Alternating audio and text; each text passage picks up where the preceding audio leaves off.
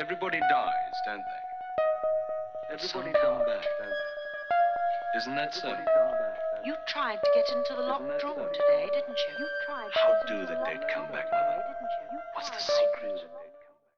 The Empty House. Certain houses, like certain persons, manage somehow to proclaim at once their character for evil. In the case of the latter, no particular feature need betray them. They may boast an open countenance and an ingenuous smile, and yet a little of their company leaves the unalterable conviction that there is something radically amiss with their being, that they are evil. Willy-nilly they seem to communicate an atmosphere of secret and wicked thoughts, which makes those in their immediate neighbourhood shrink from them, as from a thing diseased. And perhaps with houses, the same principle is operative, and it is the aroma of evil deeds committed under a particular roof, long after the actual doers have passed away, that makes the goose-flesh come and the hair rise. Something of the original passion of the evildoer and of the horror felt by his victim enters the heart of the innocent watcher, and he becomes suddenly conscious of tingling nerves, creeping skin, and a chilling of the blood. He is terror-stricken, without apparent cause. There was manifestly nothing in the external appearance of this particular house to bear out the tales of the horror that was said to reign within. It was neither lonely nor unkempt. It stood crowded into a corner of the square and looked exactly like the houses on either side of it. It had the same number of windows as its neighbours, the same balcony overlooking the gardens, the same white steps leading up to the heavy black front door, and in the rear there was the same narrow strip of green with neat box borders running up to the wall that divided it from the backs of the adjoining houses.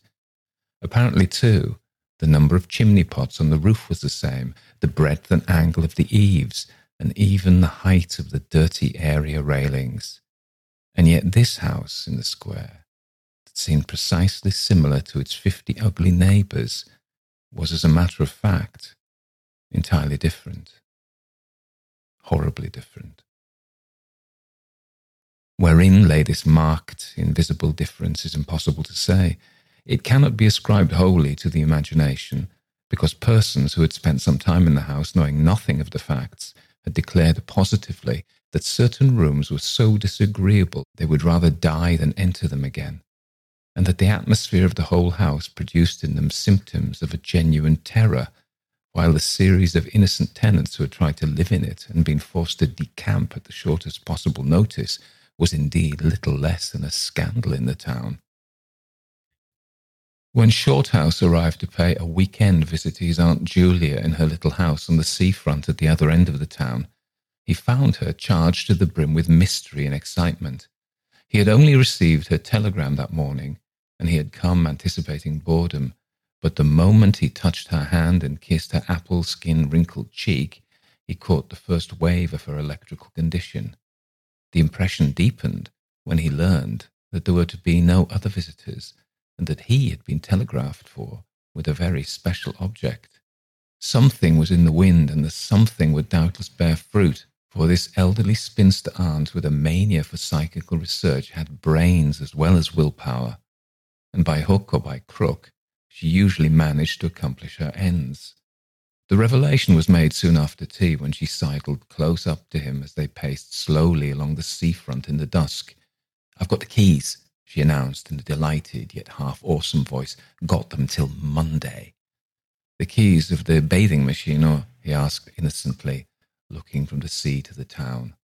Nothing brought her so quickly to the point as feigning stupidity. "Neither," she whispered. "I've got the keys of the haunted house in the square, and I'm going there tonight." Shorthouse was conscious of the slightest possible tremor down his back. He dropped his teasing tone. Something in her voice and manner thrilled him. She was in earnest. "But you can't go alone," he began. "That's why I wired for you," she said with decision. He turned to look at her. The ugly, lined, enigmatical face was alive with excitement. There was the glow of genuine enthusiasm round it like a halo. The eyes shone. He caught another wave of her excitement, and a second tremor, more marked than the first, accompanied it. "Thanks, Aunt Julie," he said politely. "Thanks awfully." "I shouldn't dare to go quite alone," she went on, raising her voice, "but with you, I should enjoy it immensely. You're afraid of nothing, I know." "Thanks so much," he said again. Is anything likely to happen?" "A great deal has happened," she whispered, though it's been most cleverly hushed up. 3 tenants have come and gone in the last few months, and the house is said to be empty for good now." In spite of himself, Shorthouse became interested. His aunt was so very much in earnest. "The house is very old indeed," she went on, "and the story, an unpleasant one, dates a long way back. It has to do with a murder committed by a jealous stableman who had some affair with a servant in the house. One night, he managed to secrete himself in the cellar, and when everyone was asleep, he crept upstairs to the servants' quarters, chased the girl down to the next landing, and before anyone could come to the rescue, threw her bodily over the banisters into the hall below. And the stableman was caught, I believe, and hanged for murder. But it all happened a century ago, and I've not been able to get more details of the story." Shorthouse now felt his interest thoroughly aroused, but though he was not particularly nervous for himself, he hesitated a little on his aunt's account. "On one condition," he said at length. "Nothing will prevent me going," she said firmly, "but I may as well hear your condition, that you guarantee your power of self-control if anything really horrible happens. I mean, that you're sure you won't get too frightened." "Jim," she said scornfully, "I'm not young, I know, nor are my nerves, but with you, I shall be afraid of nothing in the world." This, of course, settled it, for Shorthouse had no pretensions to being other than a very ordinary young man, and an appeal to his vanity was irresistible. He agreed to go. Instinctively, by a sort of subconscious preparation, he kept himself and his forces well in hand the whole evening, compelling an accumulative reserve of control by that nameless inward process of gradually putting all the emotions away and turning the key upon them. A process difficult to describe, but wonderfully effective, as all men who have lived through severe trials of the inner man well understand. Later, it stood him in good stead. But it was not until 10:30, when they stood in the hall, well in the glare of friendly lamps and still surrounded by comforting human influences, that he had to make the first call upon this store of collected strength. For once the door was closed, and he saw the deserted, silent street stretching away white in the moonlight before them, it came to him clearly that the real test that night would be in dealing with 2 fears instead of 1. He would have to carry his aunt's fear as well as his own, and as he glanced down at her sphinx-like countenance and realized that it might assume no pleasant aspect in a rush of real terror, he felt satisfied with only one thing in the whole adventure, that he had confidence in his own will and power to stand against any shock that might come. Slowly they walked along the empty streets of the town. A bright autumn moon silvered the roofs, casting deep shadows. There was no breath of wind, and the trees in the formal gardens by the seafront watched them silently as they passed along. To his aunt's occasional remarks, Shorthouse made no reply, realizing that she was simply surrounding herself with mental buffers, saying ordinary things to prevent herself thinking of extraordinary things. Few windows showed lights, and from scarcely a single chimney came smoke or sparks. Shorthouse had already begun to notice everything, even the smallest details. Presently they stopped at the street corner and looked up at the name on the side of the house full in the moonlight, and with one accord, but without remark, turned into the square and crossed over to the side of it that lay in shadow. "The number of the house is 13, whispered a voice at his side. And neither of them made the obvious reference, but passed along the broad sheet of moonlight and began to march up the pavement in silence. It was about halfway up the square that Shorthouse felt an arm slipped quietly but significantly into his own, and knew then that their adventure had begun in earnest, and that his companion was already yielding imperceptibly to the influences against them. She needed support. A few minutes later they stopped before a tall, narrow house that rose before them into the night, ugly in shape and painted a dingy white. Shutterless windows without blinds stared down upon them, shining here and there in the moonlight. There were weather streaks in the wall and cracks in the paint, and the balcony bulged out from the first floor a little unnaturally. But beyond this generally forlorn appearance of an unoccupied house, there was nothing at first sight to single out this particular mansion for the evil character it had most certainly acquired. Taking a look over their shoulders to make sure they had not been followed, they went boldly up the steps and stood against the huge black door that fronted them forbiddingly. But the first wave of nervousness was now upon them, and Shorthouse fumbled a long time with the key before he could fit it into the lock at all. For a moment, if truth be told, they both hoped it would not open, for they were a prey to various unpleasant emotions as they stood there on the threshold of their ghostly adventure. Shorthouse, shuffling with the key and hampered by the steady weight on his arm, certainly felt the solemnity of the moment. It was as if the whole world, for all experience, seemed at that instant concentrated in his own consciousness, were listening to the grating noise of that key. A stray puff of wind wandering down the empty street woke a momentary rustling in the trees behind them, but otherwise, this rattling of the key was the only sound audible. And at last it turned in the lock, and the heavy door swung open and revealed a yawning gulf of darkness beyond. With a last glance at the moonlit square, they passed quickly in, and the door slammed behind them with a roar that echoed prodigiously through empty halls and passages. But instantly, with the echoes, another sound made itself heard, and Aunt Julia leaned suddenly so heavily upon him that he had to take a step backwards to save himself from falling. A man had coughed close beside them, so close that it seemed they must have actually been by his side in the darkness. With the possibility of practical jokes in his mind, Shorthouse at once swung his heavy stick in the direction of the sound, but it met nothing more solid than air. He heard his aunt give a little gasp beside him. "There's someone here," she whispered. "I heard him." "Be quiet," he said sternly. It was nothing but the noise of the front door. "Oh, get a light, quick," she added, as her nephew, fumbling with the box of matches, opened it upside down and let them all fall with a rattle onto the stone floor. The sound, however, was not repeated, and there was no evidence of retreating footsteps. In another minute they had a candle burning, using an empty end of a cigar case as a holder, and when the first flare had died down, he held the impromptu lamp aloft and surveyed the scene. And it was dreary enough in all conscience, for there is nothing more desolate in all the abodes of men than an unfurnished house dimly lit, silent and forsaken, and yet tenanted by rumour with the memories of evil and violent histories. They were standing in a wide hallway.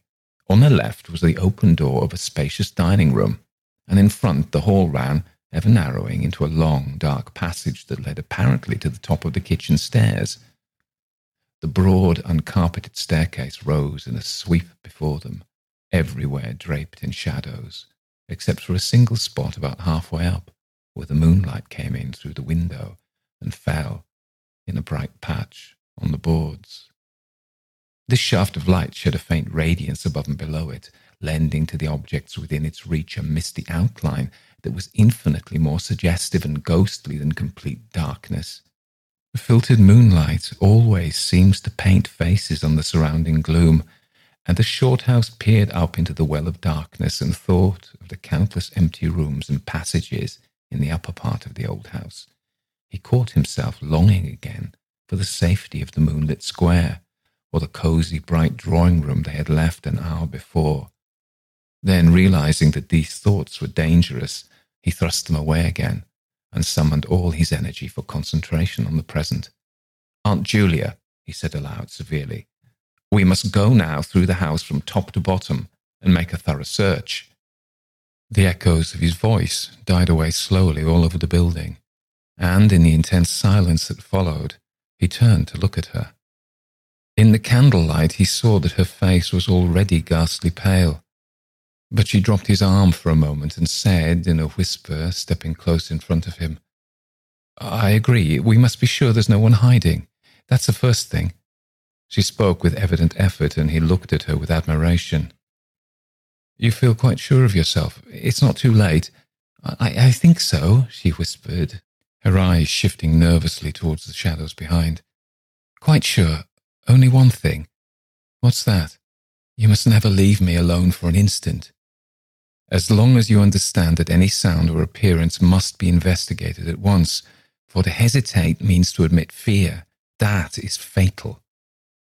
"Agreed," she said a little shakily after a moment's hesitation. "I'll try." Arm in arm, Shorthouse holding the dripping candle and the stick, while his aunt carried the cloak over her shoulders, figures of utter comedy to all but themselves, they began a systematic search. Stealthily walking on tiptoe and shading the candle lest it should betray their presence through the shutterless windows, they went first into the big dining room. There was not a stick of furniture to be seen. Bare walls, ugly mantelpieces, and empty grates stared at them. Everything, they felt, resented their intrusion, watching them, as it were, with veiled eyes. Whispers followed them. Shadows flitted noiselessly to right and left. Something seemed ever at their back, watching, waiting an opportunity to do them injury. There was the inevitable sense that operations which went on when the room was empty had been temporarily suspended till they were well out of the way again.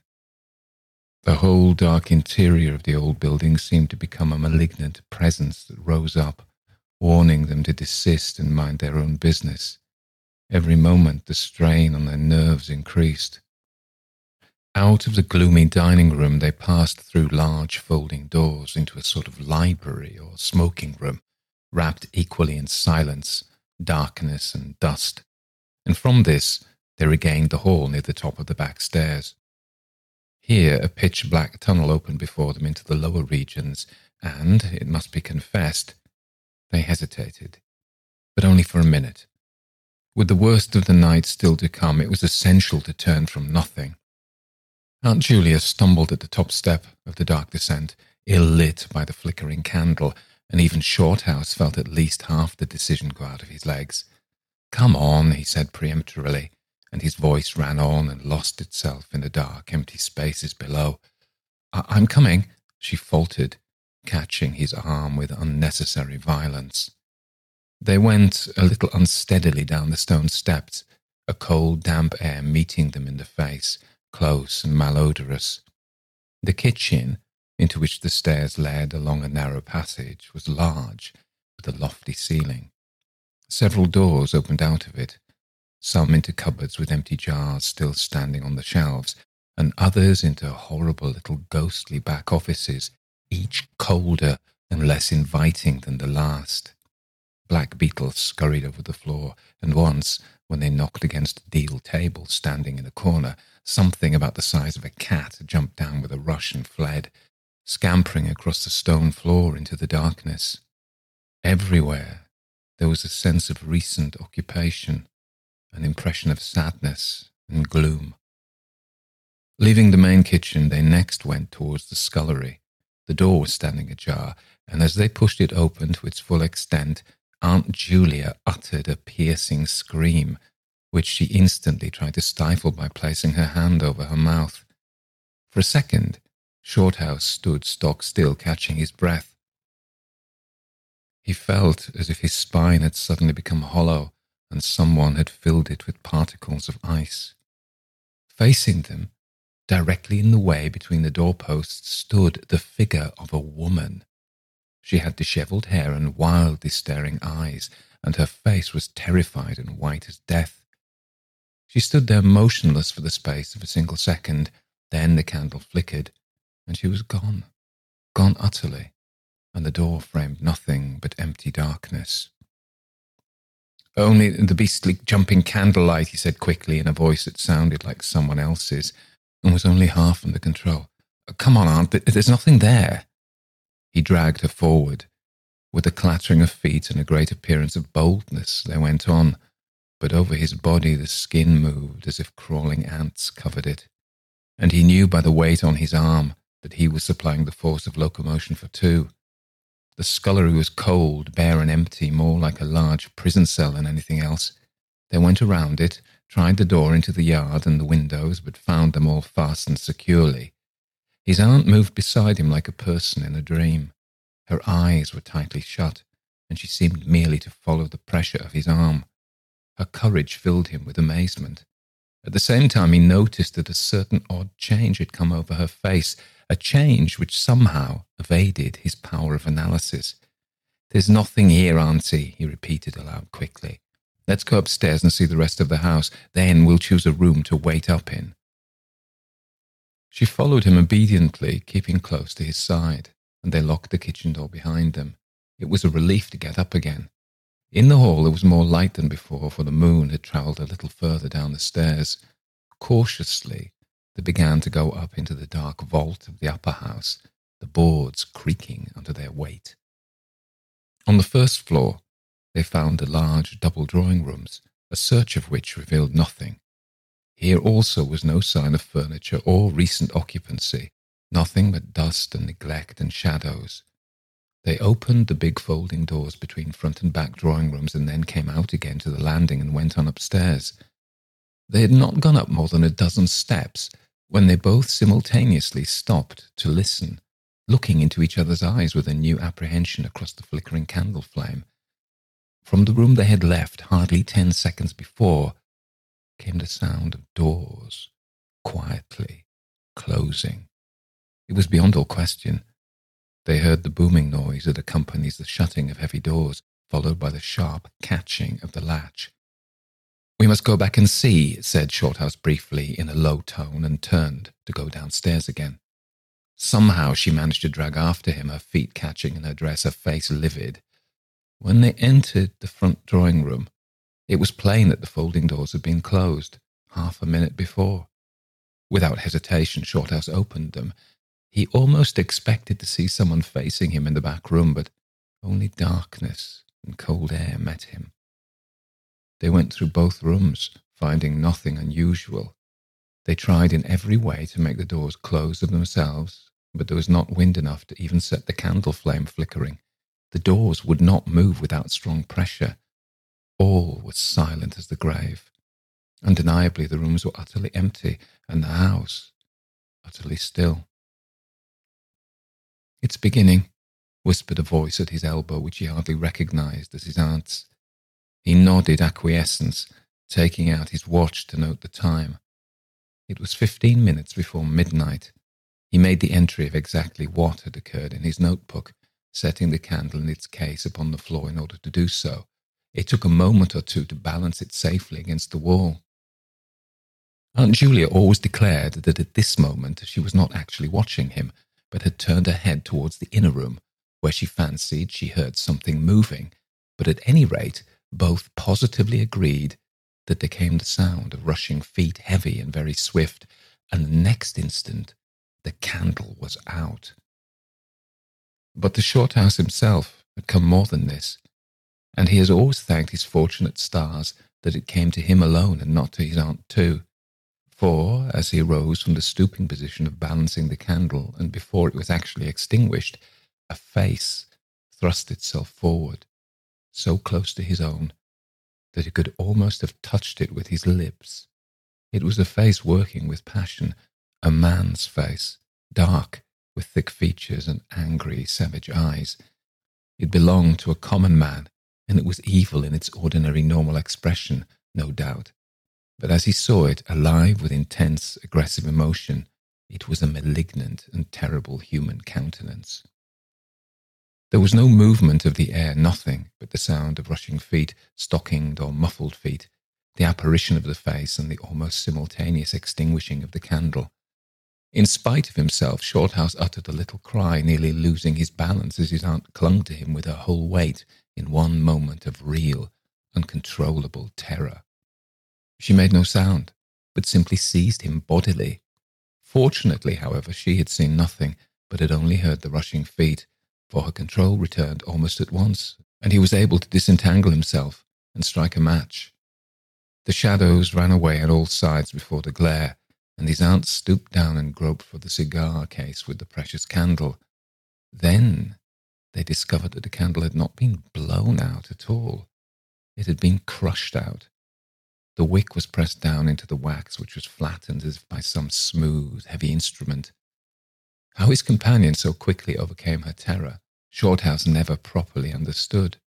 But his admiration for her self-control increased tenfold, and at the same time served to feed his own dying flame, for which he was undeniably grateful.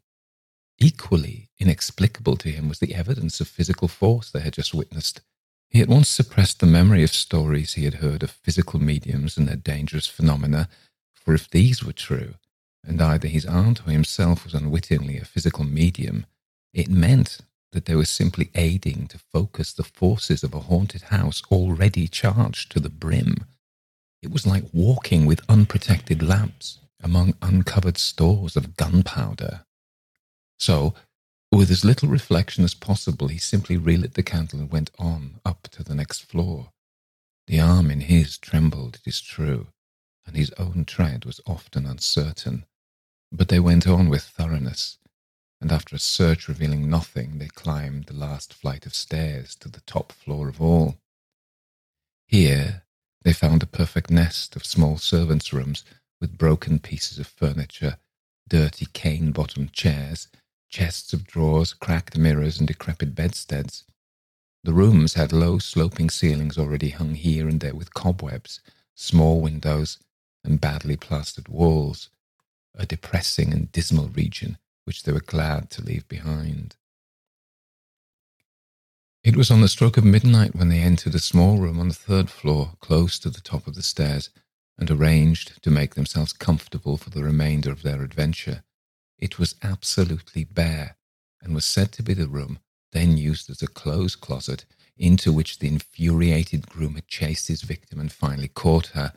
Outside, across the narrow landing, began the stairs leading up to the floor above and the servants' quarters where they had just searched.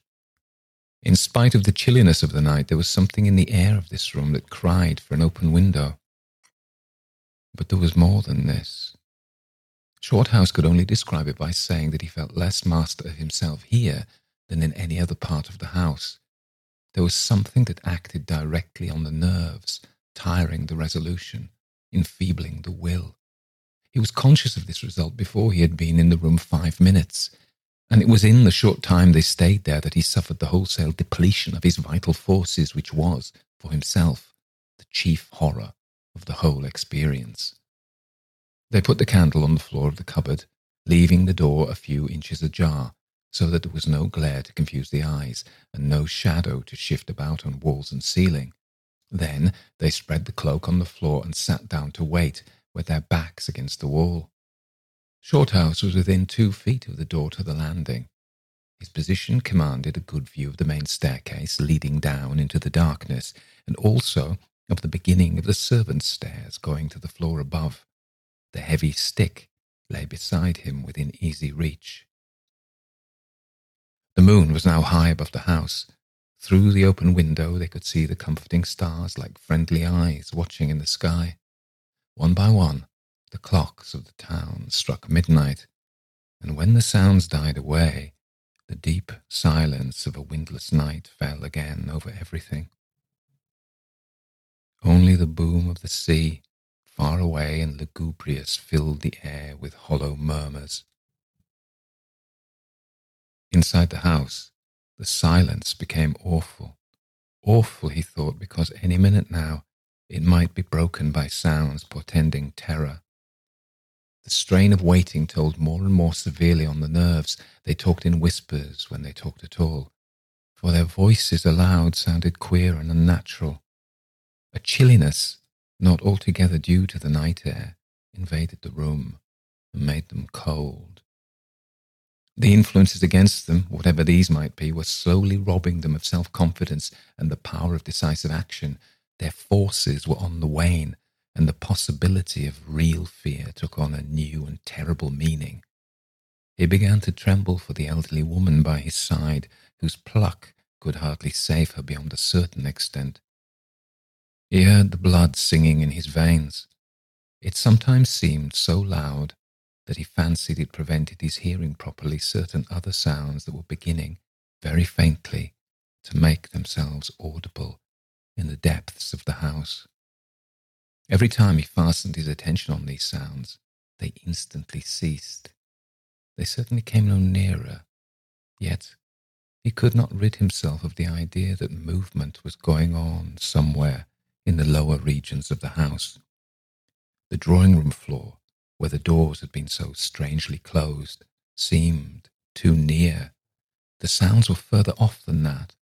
He thought of the great kitchen with the scurrying black beetles and of the dismal little scullery, but somehow or other they did not seem to come from there either. Surely they were not outside the house. Then suddenly the truth flashed into his mind, and for the space of a minute he felt as if his blood had stopped flowing and turned to ice. The sounds were not downstairs at all. They were upstairs. Upstairs somewhere among those horrid, gloomy little servants' rooms, with their bits of broken furniture, low ceilings and cramped windows. Upstairs, where the victim had first been disturbed and stalked to her death. And the moment he discovered where the sounds were, he began to hear them more clearly. It was the sound of feet moving stealthily along the passage overhead, in and out among the rooms and past the furniture. He turned quickly to steal a glance at the motionless figure seated beside him to note whether she had shared his discovery. The faint candlelight coming through the crack in the cupboard door threw her strongly marked face into vivid relief against the white of the wall, but it was something else that made him catch his breath and stare again. An extraordinary something had come into her face and seemed to spread over her features like a mask. It smoothed out the deep lines and drew the skin everywhere a little tighter, so that the wrinkles disappeared. It brought into the face, with the sole exception of the old eyes, an appearance of youth and almost of childhood. He stared in speechless amazement that was dangerously near to horror. It was his aunt's face indeed, but it was her face of 40 years ago, the vacant, innocent face of a girl. He had heard stories of that strange effect of terror which could wipe a human countenance clean of other emotions, obliterating all previous expressions, but he had never realized that it could be literally true, or could mean anything so simply horrible as what he now saw. For the dreadful signature of overmastering fear was written plainly in that utter vacancy of the girlish face beside him, and when, feeling his intense gaze, she turned to look at him, he instinctively closed his eyes tightly to shut out the sight.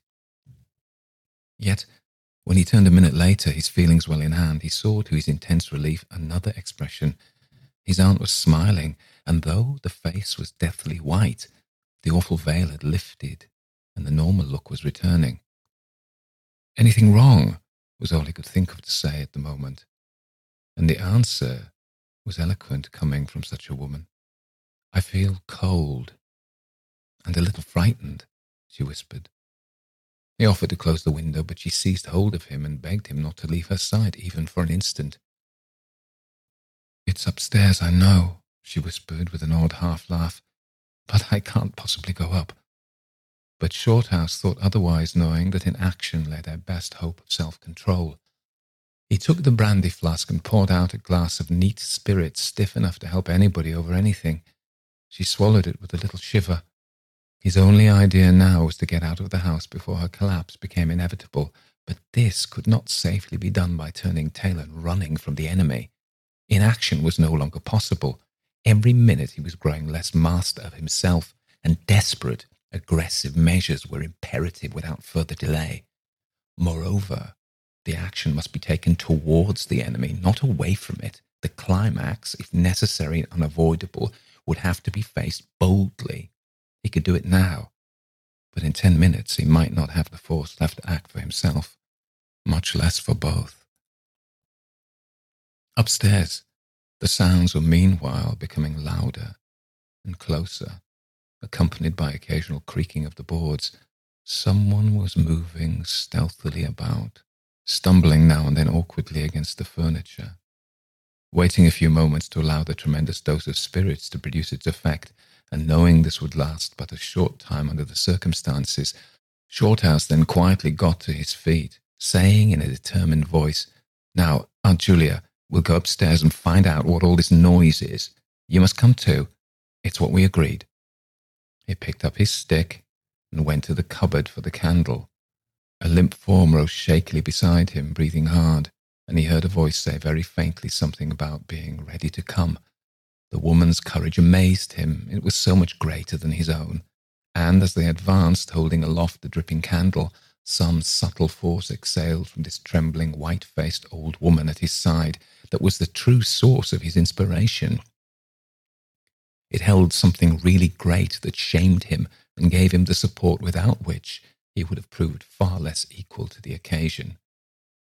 They crossed the dark landing, avoiding with their eyes the deep black space over the banisters. Then they began to mount the narrow staircase to meet the sounds which, minute by minute, grew louder and nearer. About halfway up the stairs, Aunt Julia stumbled, and Shorthouse turned to catch her by the arm, and just at that moment there came a terrific crash in the servants' corridor overhead. It was instantly followed by a shrill, agonized scream that was a cry of terror and a cry for help melted into one. Before they could move aside or go down a single step, someone came rushing along the passage overhead, blundering horribly, racing madly at full speed, 3 steps at a time, down the very staircase where they stood. The steps were light and uncertain, but close behind them sounded the heavier tread of another person, and the staircase seemed to shake. Shorthouse and his companion just had time to flatten themselves against the wall when the jumble of flying steps was upon them, and 2 persons, with the slightest possible interval between them, dashed past at full speed. It was a perfect whirlwind of sound breaking in upon the midnight silence of the empty building. The 2 runners, pursuer and pursued, had passed clean through them where they stood, and already, with a thud, the boards below had received first one, then the other. Yet they had seen absolutely nothing, not a hand or arm or face, or even a shred of flying clothing. There came a second's pause. Then the first one, the lighter of the 2, obviously the pursued one, ran with uncertain footsteps into the little room where Shorthouse and his aunt had just left. The heavier one followed. There was a sound of scuffling, gasping and smothered screaming, and then, out onto the landing, came the step of a single person, treading weightily. A dead silence followed for the space of half a minute, and then was heard a rushing sound through the air. It was followed by a dull crashing thud in the depths of the house below, on the stone floor of the hall. Utter silence reigned after. Nothing moved. The flame of the candle was steady. It had been steady the whole time, and the air had been undisturbed by any movement whatsoever. Palsied with terror, Aunt Julia, without waiting for her companion, began fumbling her way downstairs. She was crying gently to herself, and when Shorthouse put his arm around her and half carried her, he felt that she was trembling like a leaf. He went into the little room and picked up the cloak from the floor, and arm in arm, walking very slowly, without speaking a word or looking once behind them, they marched down the 3 flights into the hall. In the hall they saw nothing, but the whole way down the stairs they were conscious that someone followed them, step by step. When they went faster, it was left behind, and when they went more slowly, it caught them up. But never once did they look behind to see, and at each turning of the staircase they lowered their eyes for fear of the following horror they might see upon the stairs above. With trembling hands, Shorthouse opened the front door, and they walked out into the moonlight and drew a deep breath of the cool night air blowing in from the sea.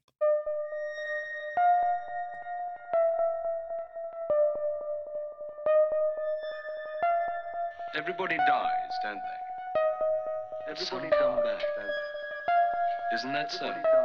You tried to get into the locked room today, didn't you? How do the dead come back, Mother? What's the secret? So that was Algernon Blackwood's The Empty House. That's the second story we've done by Blackwood. We did one just before Christmas in 2019. And that was episode 20, which was the kit bag, which was set on Christmas Eve, which is why we did it before Christmas.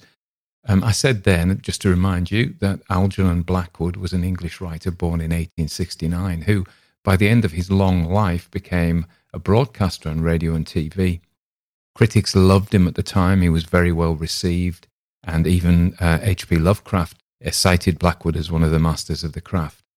He was quite an interesting man. He came from a well-to-do family and was privately educated, but was rather adventurous. He was interested in Hinduism, and he had a very varied career wandering all over the world. He ran a dairy farm in Canada and also a hotel in that country. He was a newspaper reporter in New York City, was a bartender, a model, and also a violin teacher. So he was a polymath. He was always writing. He liked being outdoors, and many of his stories feature the outdoors. Obviously, this story has a very English feel, an English seaside town. He was a member of the Society for Psychical Research, and it's said that this story is based on one of the haunted houses or one of the cases that he investigated. It certainly feels very similar to that kind of Harry Price's investigations at Borley Rectory. He was also a magician. He was a member, and I don't mean a stage conjurer, I mean a sorcerer. He was a member of the Hermetic Order of the Golden Dawn, and other writers such as Arthur Machen and W.B. Yeats were members, and of course Aleister Crowley, who would have liked to have seen himself as a writer, and he was. I mean, I've read a lot of Crowley's books. If you want to learn about magic, he's probably your best man, but his poetry and his stories are dreadful. Not so Blackwood's, eh? So anyway, so this story, The Empty House, is very simple. A man hears of the house through his Aunt June. I've forgotten what she's called, actually. He visits the house. Julia. She's Julia, isn't she? June, July. He visits the house. He explores the house. Then, as they're walking around in the gloomy dark with all the creaking floorboards and the moonlight and the things scurrying around, they start to see ghosts and stuff happens. Now, of course, you know, M.R. James let you see the ghosts, but the less you see of the ghosts, the better. So a lot of this story is the house itself, and the house is the hero. And that's a very Gothic thing, isn't it? You know, and showing the roots of the ghost story in Gothic literature. This is not a castle, but the house, the Gothic abode, functions in a similar way. The story is again very simple. If there is an arc, it's not our man Shorthouse. There's some unfortunate historical things in this. A guy called Shorthouse, I immediately think of him as a little fat bloke, you know, because that's what they would say. Oh, short ass. Something I can imagine, you know. Anyway, he hasn't got a character arc, and he appears in various other stories as well as some kind of ghost hunter.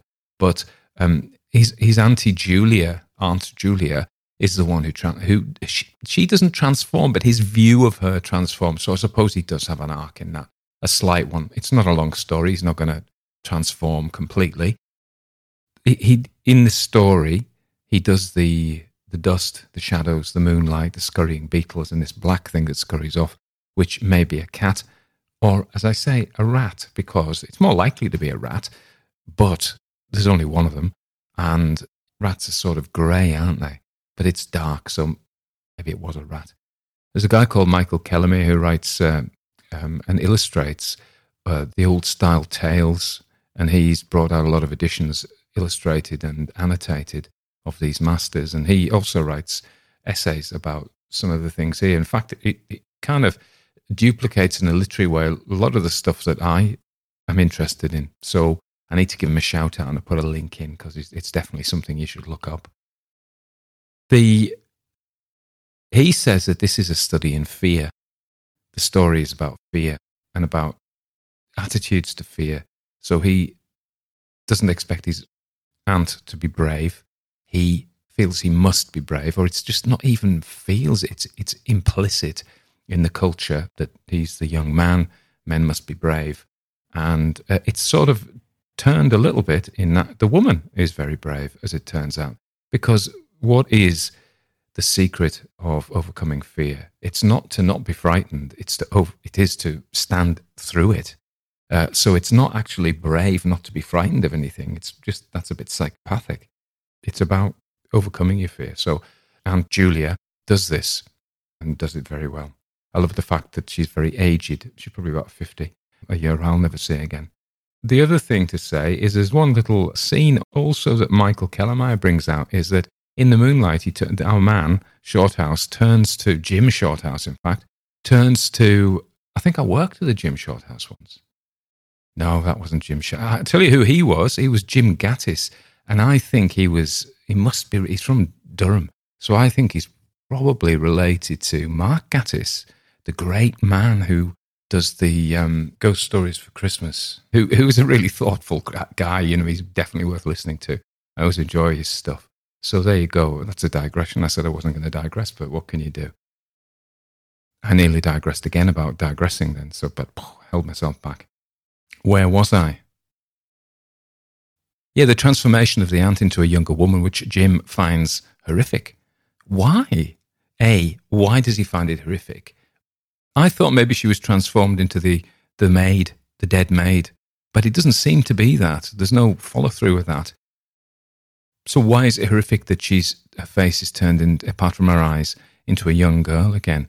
And how does it advance the story? So I don't know why I put that in. I guess that was an upwelling of his subconscious. There you go. Who knows why I put that in?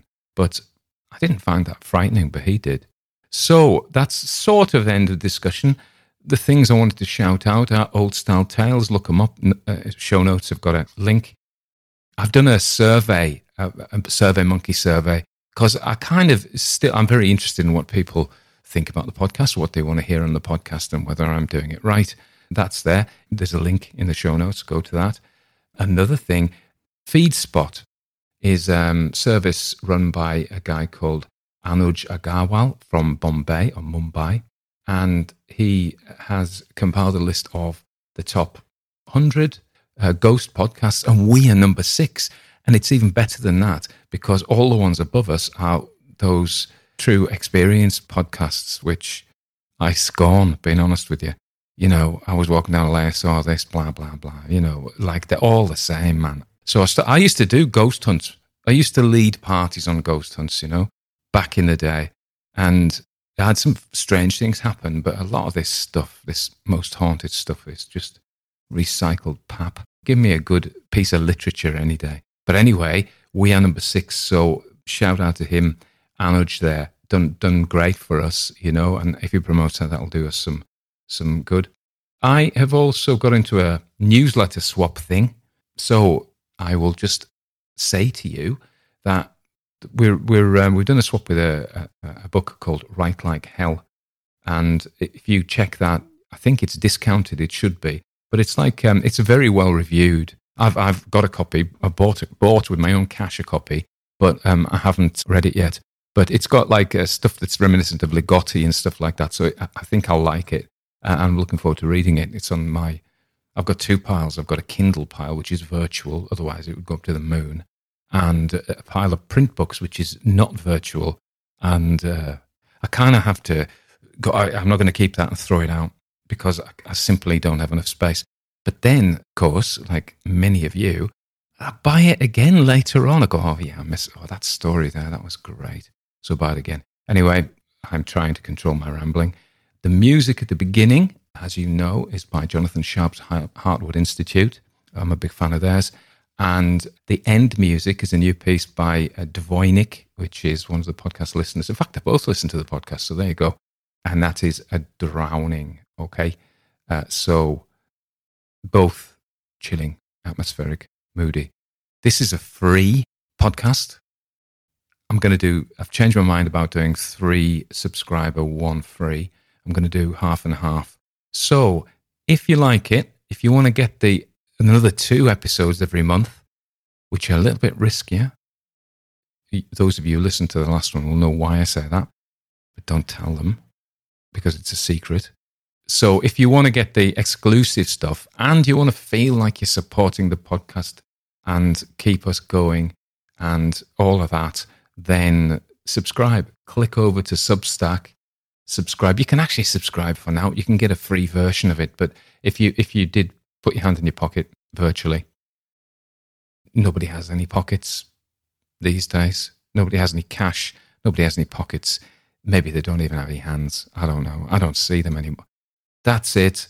If you do one thing, subscribe via Substack.